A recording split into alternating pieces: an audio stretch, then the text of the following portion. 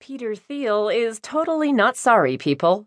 By Callum Borchers in the Washington Post Politics section. I'm Jenny Hoops. Silicon Valley entrepreneur Peter Thiel proved last year that a wealthy, vengeful person can drive a media company he doesn't like into bankruptcy, setting a precedent that ought to alarm anyone who cares about the First Amendment. That is one way to look at Thiel's financing of a successful lawsuit against Gawker Media, which led to the company's sale.